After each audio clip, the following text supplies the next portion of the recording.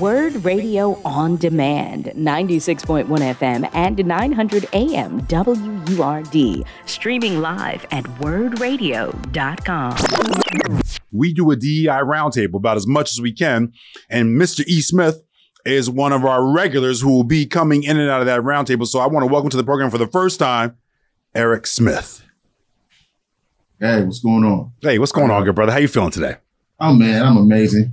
Amazing and blessed. So ready to get into it. Yeah, thank you, good brother. So when we do the DEI roundtable, what we try to do is identify some of the complexities around the anti-DEI backlash that's like really thriving, is really well funded, and try to connect the dots from that into other areas of important issues related to our community. And when and you notice, E, because you and I talk behind the scenes and do some production notes on this particular program, you knew I wanted to do this DEI roundtable. When I envisioned it, you were like the first guy that I wanted to be on here, right? So we have other great practitioners who are in this roundtable. Y'all heard Dr. Chris Hunt, I think about a week ago, and we'll have Dr. Cynthia Estramera, and we may have some other folks joining us in and out. Hopefully one of these days we'll get more than one of y'all on the show. But E, because you're based in Florida and because you have such a long history and incredible track record as a Black entrepreneur, just to be clear about that, Erik Smith has built businesses that have done DEI work, done cultural competence work over the last many, many years. But you're also in Florida, bro. So I wonder if you could talk a little bit about what the landscape looks like from your perspective as a cultural competence and cultural marketing professional and business owner in the state of Florida. I mean, and thank you again for having me on the show. I really appreciate it, brother. It's tragic. Just to state it simply, the dynamics that we're dealing with in Florida is an outright attack on diversity, equity, and inclusion. And actually, it's a little bit more than that. It's any other dimension of diversity that's not white and male. Mm. So you're part of the LGBTQ plus community. If you are a person of African descent, if you are, even in some cases, if you're a woman, those dynamics are playing out all the time with the attacks in terms of not how Black history is represented. They now just had an attack on sociology, and that's not going to be something that's going to be supported in the public university space. Wait, hold on, pause, E. Did you say sociology? Like the discipline of sociology? So basically what they've done is not the entire discipline, but they had a foundational sociology course that was required by all students. Mm-hmm. They've taken that out and have a survey course that talks about American history and their version that they want to represent. Wow. So it's these attacks are becoming a bit more broad based. From a DEI perspective, the public college systems are not funding anything DEI at all. The Stop Woke Act is still kind of, and that, for those who don't know, was a law an attempt to make a law that says you can't have any kind of training that focuses on diversity, equity, and inclusion, critical race theory, anything that they attribute to that kind of thought process. And it got stuck in the court systems. So it's still somewhat in limbo. Mm-hmm. But what this has all done, very simply, is scared people. Mm-hmm. So now my clients, I have to have these conversations with them on a pretty regular basis. And unfortunately, many of them have doubled down on doing the work, but they're afraid. They're afraid of lawsuits. So part of what I've had to explain to them is that these laws are focused on training.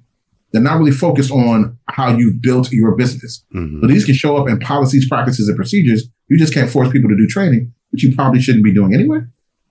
It's really the idea of how do you broaden people's minds and invite them into the conversation. Mm-hmm. So there's ways, naturally there's always a way around something. Once you find out what the rules are, then you can properly break them.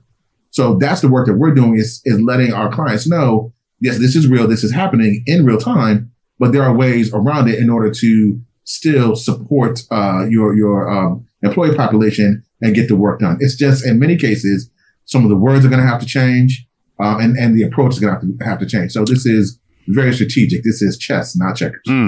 So I've noticed in a lot of this kind of anti-DEI stuff that there's a certain kind of order to things, right?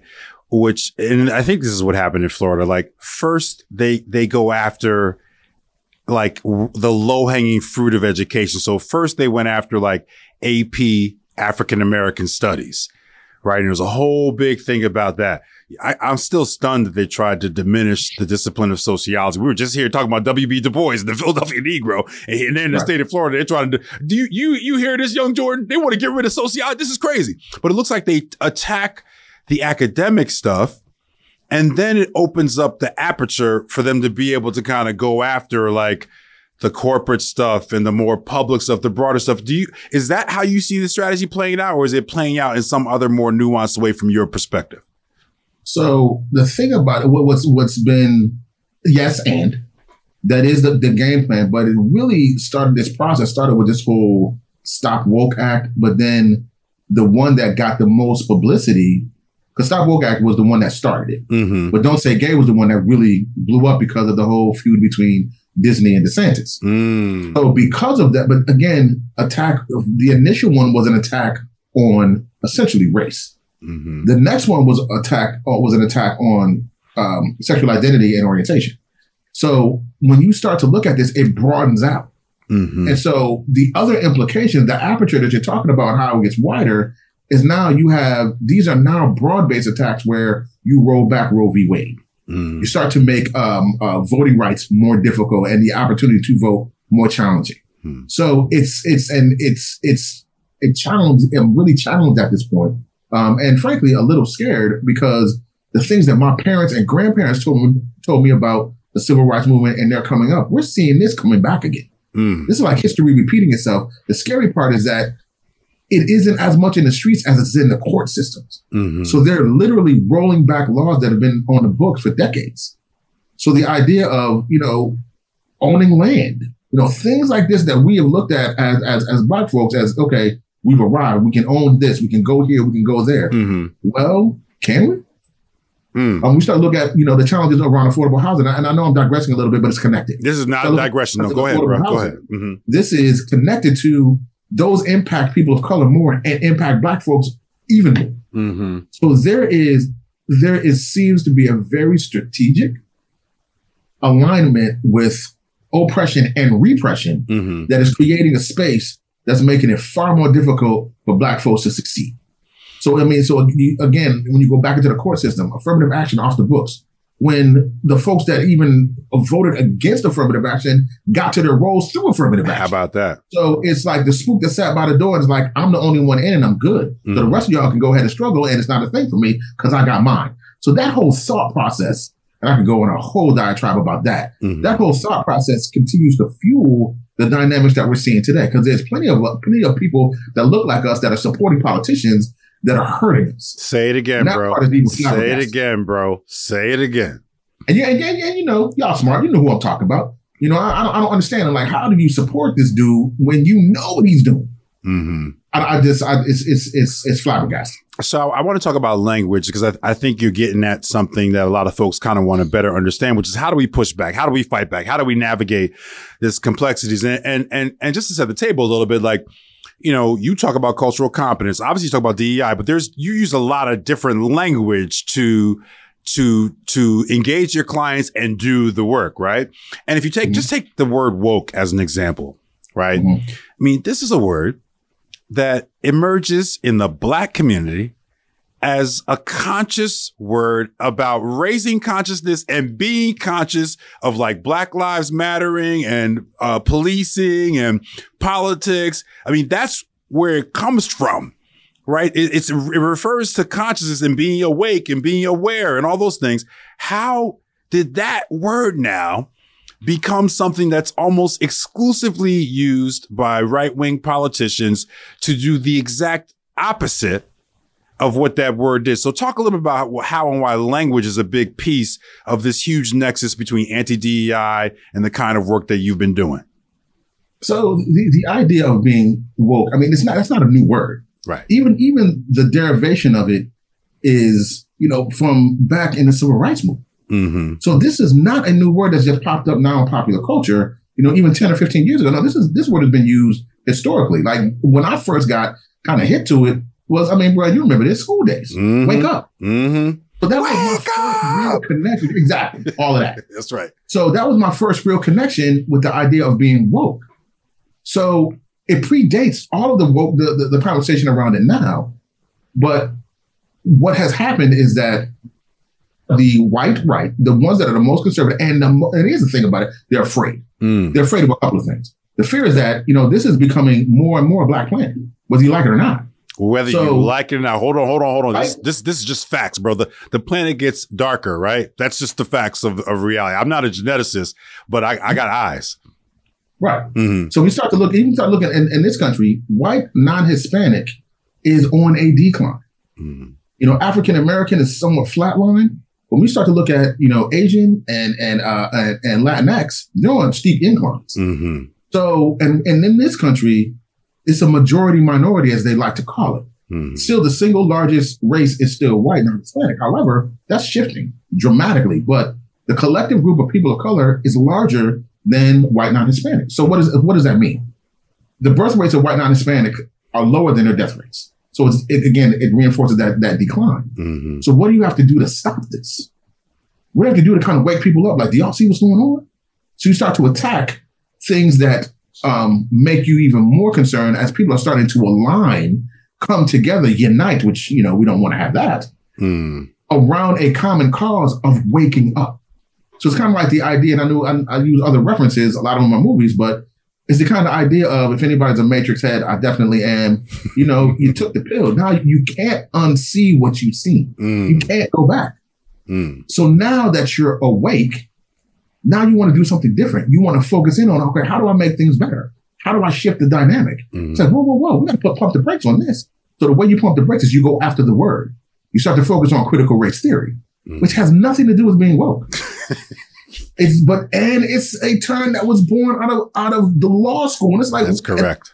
It's hard to process how looking at critical race theory, now you ascribe that thought process to being woke, and now you're attacking. Essentially, you're telling people, I want you to go back to sleep. That's right. But it's the same thing I'm talking about, which is critical race theory is another great example of this. They just took the term. Mm-hmm. Nobody that was talking about critical race theory even knew what it was. Like, literally nobody even knows what it is. I don't want to say it's obscure, but like, it's kind of an obscure 1990s black law scholar, legal scholar theory that's never been taught in any elementary schools or middle schools. If anybody had even just read one critical race theory article, just one, they would know for a fact there's no way they're teaching that. And most elementary school teachers are not going to have the capacity to teach that, much less a person. You got to be a genius at 10 years old to be able to process just the jargon and the language of critical race theory. But it's on everybody's mouth. And I think that it's because they're taking terms that they don't really understand, and they're using it as inflammatory markers to push a political agenda. And that political agenda is to silence the voices of those that are awake. And those are typically going to be people of color and women and younger folks. Even though I can't say that there's not young folks that are on the other side, on that conservative right side in the movement, but still that's the dynamic. It is to roll back through the laws where we are to pre-civil rights. And the best way to do that is to scare the crap out of people. And that's what you do. They're coming for you. I mean, they did it back in I believe the Industrial Revolution of not the Industrial Revolution, but in post-civil rights of they're coming for your jobs. That was part of the waking up of more of the rural part of the country, is that they're going to take your jobs, they're going to take these, they're going to take that. So you won't be able to have the benefits that you have now. All of this is built on scaring people. Fear. And the fear associated with it is that somehow it's and I believe you would know the hip hop reference. I believe it's PE, Fear of a Black Planet. The Facebook mafia is already on there, bro. The Facebook mafia is already just like PE said. They already got it's already in the thread, bro. It's already in the comments. Listen, we got to get ready to take a break, but E, can you hang on? Because I want to try to take a couple calls and follow up. You're listening to Evening WURDs. I'm your host, Dr. James Peterson. We're live on WRD, 900 AM, 96.1 FM, in conversation for our DEI Roundtable segment this week with Mr. Erik C. Smith, who's currently the managing member of Inclusive Roots, a boutique organizational development and marketing advisory firm with offices now based in Florida. Mr. Smith has consulted for numerous Fortune 100 advertising agencies, public relations firms, and consumer product corporations globally. And he has over 30 years of experience as a corporate finance and marketing professional. We'll be back after these messages with Mr. Smith. Where's the professor? Microphone check, 1, 2, here we go. And now back to Evening Words with Dr. James Peterson on WURD, Progressive Black Talk Media.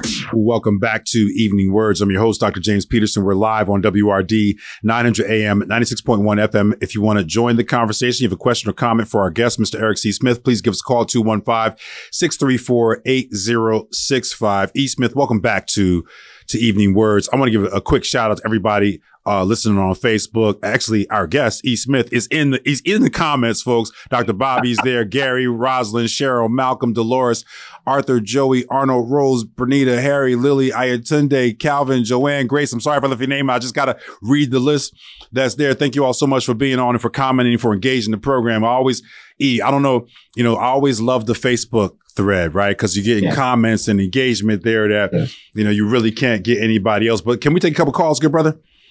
Yes, absolutely. I'm all for it. Awesome. Let's pop over to the phone lines. We have Brother Maurice from Southwest Philadelphia. Brother Maurice, welcome to Evening Words. Do you have a question or comment for Erik Smith? I have a comment. I'm enjoying your guest, but all roads lead back to Clarence Thomas. I had to talk about the ultimate Negro. Let me break something down. Break it down, brother. Our problem is black laziness. We don't need white people to teach us about ourselves. We need to teach ourselves. We keep waiting for them to decide, you know what, we need to start teaching about black history. But they don't teach about Asian history. They don't talk about Latino history. Why are we so special? That's our responsibility. And number two, people don't realize that Donald Trump is the white people's Malcolm X. We keep thinking that they're going to come to their senses. Donald Trump is their great white hope, their great revolutionary. He's going to save the white race.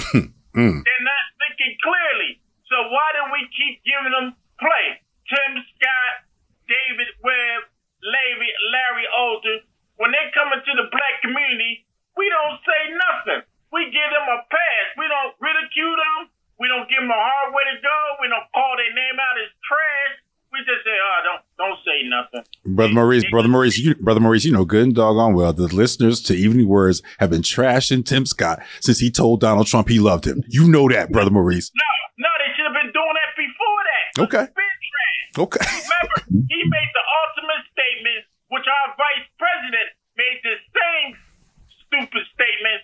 America is not a racist country. Right then and there, off with their heads. And they should be marked with the scarlet letter N. Thank you, Brother Maurice. I'm going to let our guest give a comment. Erik, Brother Maurice is a regular listener and caller here. I agree with him, E, that I think it's even more complicated than Donald Trump is some white folks Malcolm X. It's that they embrace Donald Trump the way they think that black folks tribally embraced Barack Obama. And I think that's they don't see any of the ways in which the black community critiqued Barack Obama. They just think we followed him slavishly. And so that to me is kind of what they see in Trump. But what's your response to Brother Maurice's comments? So Brother Maurice, I appreciate the words because they're strong, they're powerful, and accurate. In terms of Trump being, the white people's Malcolm X, when you said that, I was kind of like, never thought of it that way. But I feel you in the sense of what he did was he galvanized a population that was completely disconnected, which was rural white people. They weren't voting, not in any large numbers. But it's kind of like, and again, movie reference, I don't know if you remember the movie Head of State. I sure do. It was the idea of it's going to be the first black president. All he said is we just got to put it out there. And it was this influx of white people running to the polls. So that's what was created, but it was all predicated on this concept of fear. I want you to, can you believe this is going to happen again to us? This might not be a black president, but he was the VP to the black guy. So it's going to be the same thing over and over again. Do you want that to change? Honestly, I don't really believe Trump thought he was going to get elected. I think when he got elected, he was kind of like, oh, wow, now I got to be president? Okay, what does that mean? I think you're right about that. I mean, I think he was almost as surprised as some of us. I don't know if you can see on the Facebook there, but Joseph says, I'm here in South Florida. The MAGA Republicans' base is now Latino or Latinx. They have convinced them that they are white. What's your comment or response to that comment on the thread? So my response to that is there's always been a disparity. There's always been colorism when you look at the Latinx community. Mm-hmm. I know they'll admit it to themselves. Mm-hmm. But there's also colorism even if you look at the Asian community. The darker hue of skin you are, the more out of favor you are within your particular culture. And we've had to deal with this level of colorism even with being African American. Correct. So, but when you look at this from the Latinx perspective, white is right. Being taught that you want to speak the language. You want to remove as much of your ethnic, as much of that connection as practical. Still maintaining cultural connection and cultural roots. All of that is very important. But in terms of hue of skin, all day, every day. And there is an understanding of, if you're brown, not black, you're a bit more acceptable because it's a lighter hue. Just looking at the colors, so you're more accepted because. In many cases, you have an opportunity to pass. Mm-hmm. And I'm not trying to diss, it happens in our community too, bro. So yeah, we're not throwing stones. But the reality of it is that, again, not so much shade. The reality of it is that if you are subscribing to it and saying that this is what I want to be, and I want to leave the rest of the folks behind, I want to distance myself, and I'm not part of those people, then that's when the problems really start. Mm-hmm. That's when the problems really escalate. Because you are distancing yourself from, there's a trauma and drama within your own community. You're distancing yourself from them and subscribing to a group of people who really don't care about you. And when the chopping block comes, you will be first to go. Because here's the thing, and I'm going to say it for whoever's listening, and you can get mad at me if you want to, and that's fine. You are never going to get into the living room. At best, they're going to keep you in the kitchen. Let's take another call. That. I hear you, bro. Let's take another call. We're gonna go to Brother Joe from North Philadelphia. Brother Joe, do you have a question or comment for Erik C. Smith? Yes, I have a question and a comment. My question is, which is better? Now, I don't want you to just, give me the answer because I want to make a comment before you answer. But which is better, a house shoe or a work boot? Now, what I'm trying to say is this, that you all have one way of defining this existence in which we, have energy in, which we dwelling in. But now I was born in South Philly, and I went to murder school and on Fifth and Fitzwater, all that. But what I'm saying is that that type of definition is not usable for everyone. Now, the definition of what, Brother Joe? Please clarify, because it's coming across a little esoteric. What definition are you referring? I'm referring to the outlook that you all are saying what's going on. First, I want to say this is that back to what I said, my question is what's better, a house shoe or a work boot? They both are okay in their place. I think what we've done, a mistake that we've made, is we've tried to make a house shoe a work boot. Like, in other words, I believe that men and women both are important. A house shoe, but you also need a work boot. And I'm trying to say that you can't cross the two of them successfully. You can't misinterpret the two of them successfully. And our problem is a problem of, like you saying, white, black. No, my outlook is, if a man is wicked, he's wicked in his heart. Mm-hmm. It's not his color. I got people in my family that's white as Trump. It's not, but I'm not saying that because they're in my family. I'm saying that because this has always been the way I've been taught. The first time I saw white people, I felt sorry for them because they didn't have what I had in my family, which was love, and justice. My parents did not treat any one of their 7 children any differently than the other. It was justice. And the other thing was, it was founded on love. And when you see Brother Joe, thank you so much. I want to give our guests a chance to respond before we have to go to break in 1 minute. I thank you for the comment. I couldn't decipher all that, but do you have a response to Brother Joe from North Philadelphia's comment? So, Brother Joe, I appreciate the perspective. And I think I'm understanding a bit of the work boot and the house shoe. And they have their place. But if we're going to go there, then in the society that we're living in right now, I'm going to need a combat boot too. Because we're at a point now where this is quickly escalating to a point of war. And that's a really, really heavy word to use. But we're going to have to look at things a little bit differently, and how traditional roles and how we're trying to move forward as a community is probably not going to apply here. Because the rules are different. Things have changed. They have definitely progressed.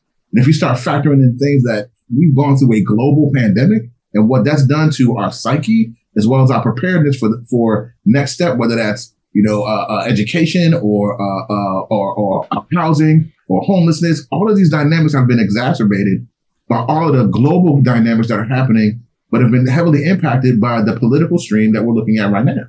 Mm-hmm. So I think Brother Joe's point is that we need to awaken a little bit more to what's actually going on around us. And race does play a factor in it. But it's not the sole factor. But it's not the sole factor. And there are so many other dimensions of diversity that are tied into this that create spaces and places where challenges continue to occur. Brother E. Smith, man, I really appreciate your time. Thank you for staying on to take some calls. I can't wait to get you back on to the DEI Roundtable again. And thank you for your insights here, good brother. Have a great night. You've been listening to Word Radio on Demand. Listen live at 96.1 FM, 900 AM, and online at wordradio.com.